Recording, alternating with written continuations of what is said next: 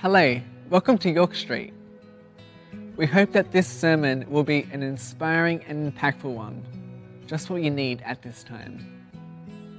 For any of our sermon-based studies, please head to our website at www.yorkstreet.com.au. So grab a cuppa, grab your notebook, whatever you need, and we hope that you enjoy the sermon.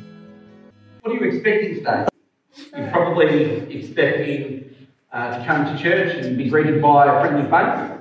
Maybe you expect to be greeted by not so friendly faces. Maybe you might expect to get a coffee after the service. Sometimes we have high expectations.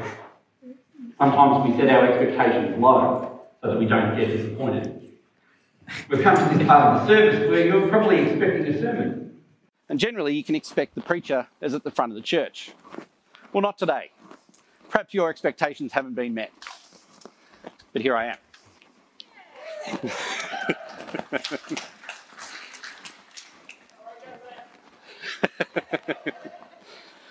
So here's the thing about expectations, right? Sometimes they're met, sometimes they're not. So the Jewish people at the time of Jesus, they had expectations too. And the scriptures foretold this coming Messiah, this king that would come and defeat their enemies and would redeem them back to God. They had certain expectations how this might look, how this might happen. And so today, as we explore the Palm Sunday story, we see that they do get their king, their Messiah, but not at all in the way that they expected. Jesus of Nazareth looked, behaved, and arrived in a very unexpected way. Let's pray together today. Heavenly Father, we thank you for this time together. We pray that you would speak to our hearts as we come before you this Easter time. Would you reveal something through your scriptures today as we unpack what it looks like to come before you and worship you at this very special season of the Christian calendar. Father God, be with us as we explore your word today, we pray. In Jesus' name, amen. If you're new here today and you're thinking, what is going on? My name is Anthony and it's my pleasure to welcome you here today. I don't always come in via the garden, but I do like to keep people on their toes. And so today we launch our Easter series ahead of next weekend when we celebrate the death, the burial, and the resurrection of Jesus. One of, if not the most important celebrations of the Christian calendar, right? So we're a week out from Easter, and who knows that things can change drastically in a week. Things can change drastically in 24 hours, yeah? And see, the Palm Sunday narrative sees Jesus being celebrated as the coming Messiah, the king that the nation of Israel had been waiting on for thousands of years. But not even a week later, he's put to trial and he's killed on a criminal's cross. None of this story plays out in the way the Jewish people expected. So the Palm Sunday story talks of the entrance of Jesus into Jerusalem, right? It's a relatively small and maybe seemingly insignificant story in the Bible. Yet it's in all four of the gospel accounts, so it's certainly significant. So let's have a read of the text from Matthew's gospel and see what's happening.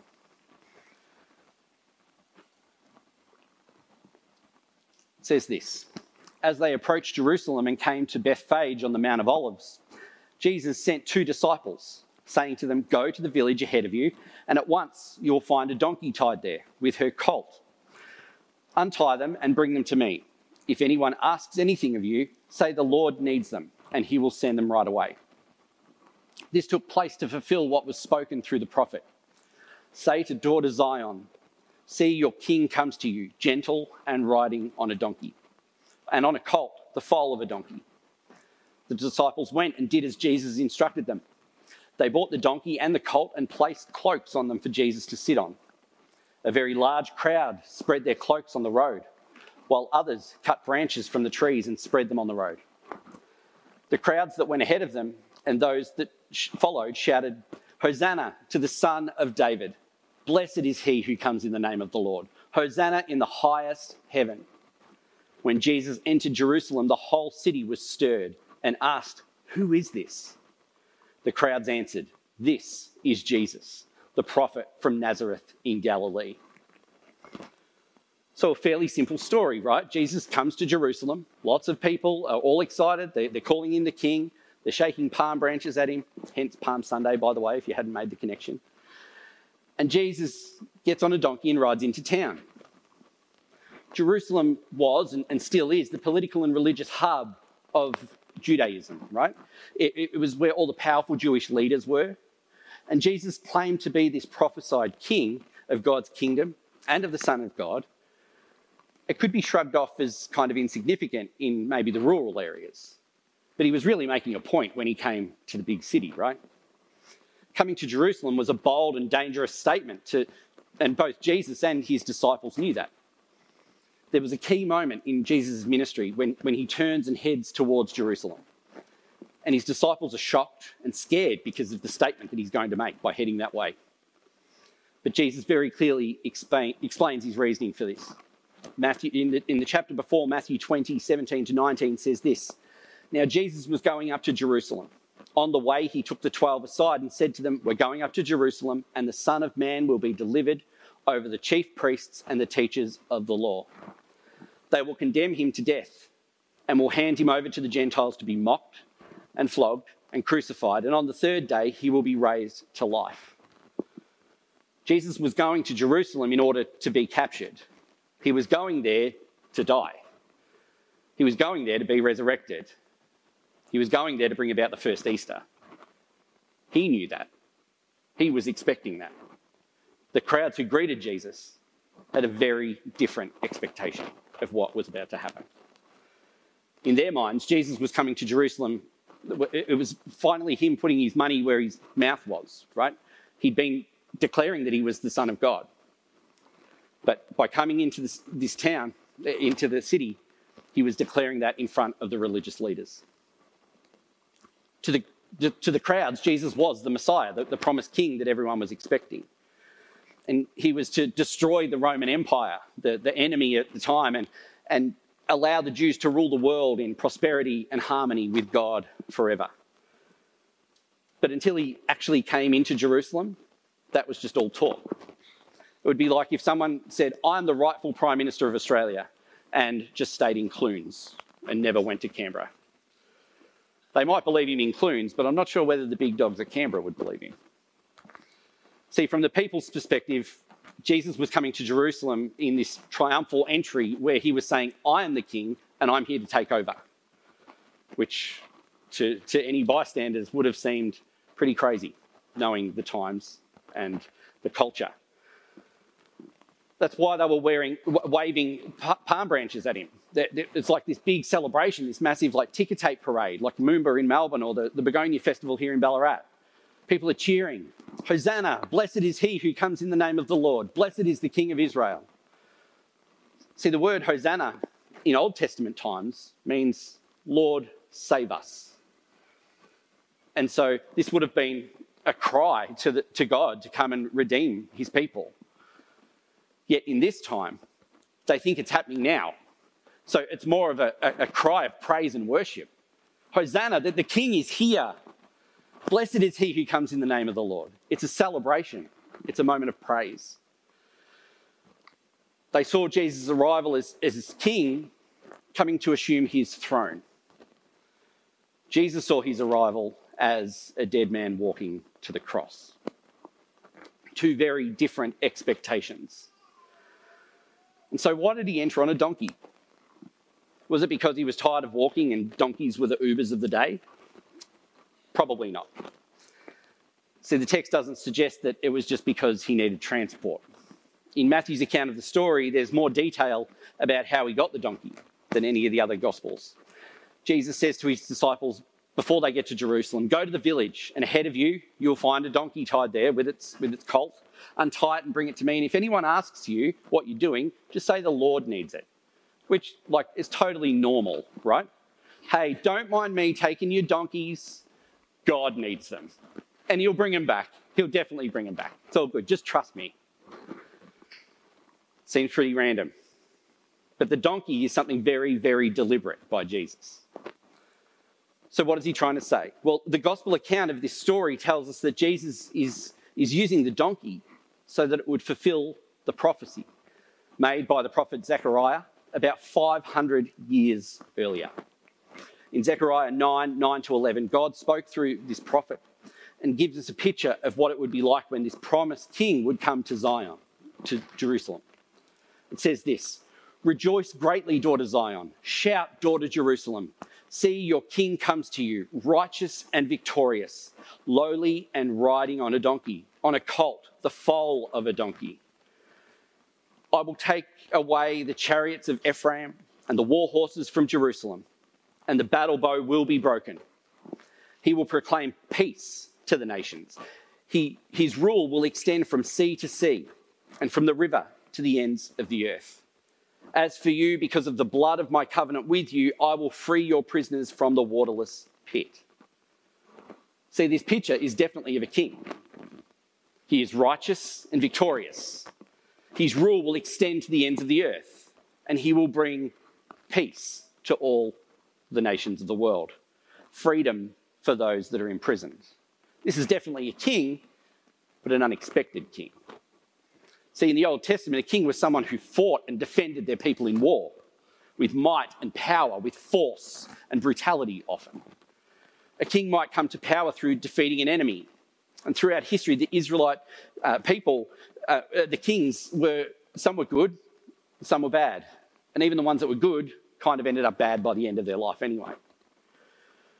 So the Israelites have this expectation of what this coming Messiah will look like. The king that will rule over all of those kings they've had in the past, to be this mighty warrior, stronger and tougher and able to defeat their enemy, the Roman Empire, who are oppressing them at the time. But you can't go to battle on a donkey. Or can you? I don't know, I suppose. When you've got God on your side, anything's possible, right? Yet Jesus, his righteousness and victory don't appear as strength or brute force. He comes lowly and riding on a young donkey. You can't destroy the Roman Empire on a donkey. You can't fight your way to the throne, destroying all your enemies in the way, and claim your rightful role as king of Jerusalem if your war horse is a donkey. It says he will take away all the chariots and war horses and battle bows. And he proclaims peace to the nations, not war. See, he's definitely a king, but an unexpected king. And so this act of lowliness and humility doesn't mean he won't be victorious. As the prophecy says, his rule will extend from sea to sea, and his humility does not jeopardize that one bit. In fact, his humility will be the very means by which the kingdom is established. Peace is brought to the world, and prisoners are set free from the waterless pit through his peace. It's because of the blood of the covenant that all this will happen, right? And we first hear of this blood of the covenant in Old Testament times, when an animal would be sacrificed on behalf of people's sins. We also see it in the New Testament. We've just been around the Lord's table today. The new covenant in Jesus' blood. See, it's for this atoning death that Jesus entered Jerusalem. This is why he comes as a lowly, humble servant riding on a donkey. It's why he didn't come on this war horse. He came to destroy his enemies, but not in the way that everyone expected. He came to die for them. He came to offer them his forgiveness and salvation. And see, the crowds were right. They were right to praise Jesus as king, for that was who he was. They were right to say, "Hosanna, Lord, save us," for that's what he came to do.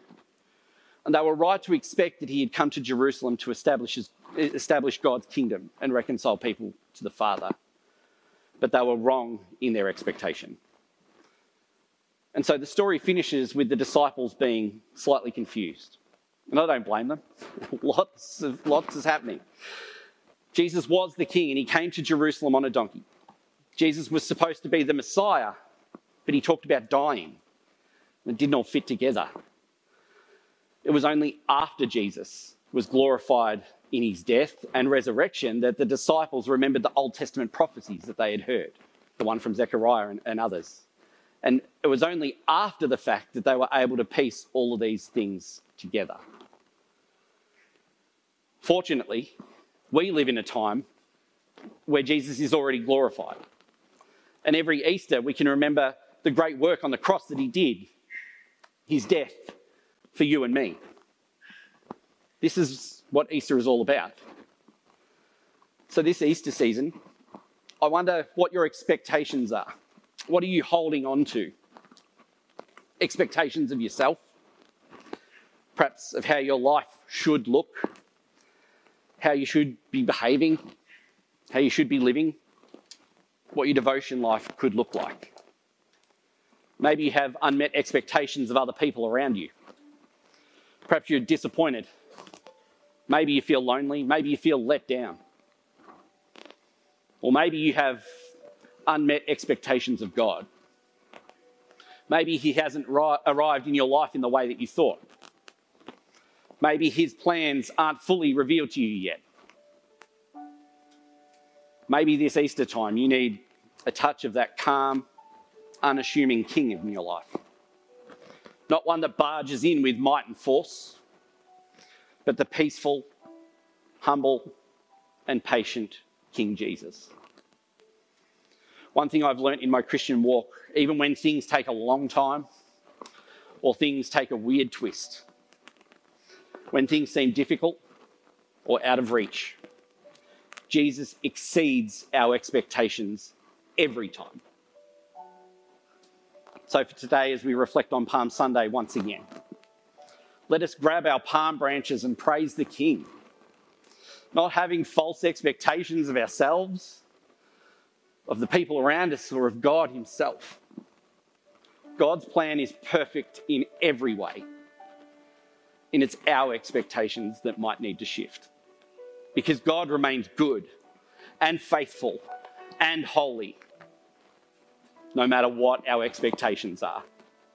Jesus has established his rule through peace and humility. And today we remember that God answered that cry of the nation of Israel. Hosanna, God save us. He answered that on the cross. And today, as we cry, Hosanna, he's right there because he conquered the cross. And we stand in his victory. Behold, your King is coming to you.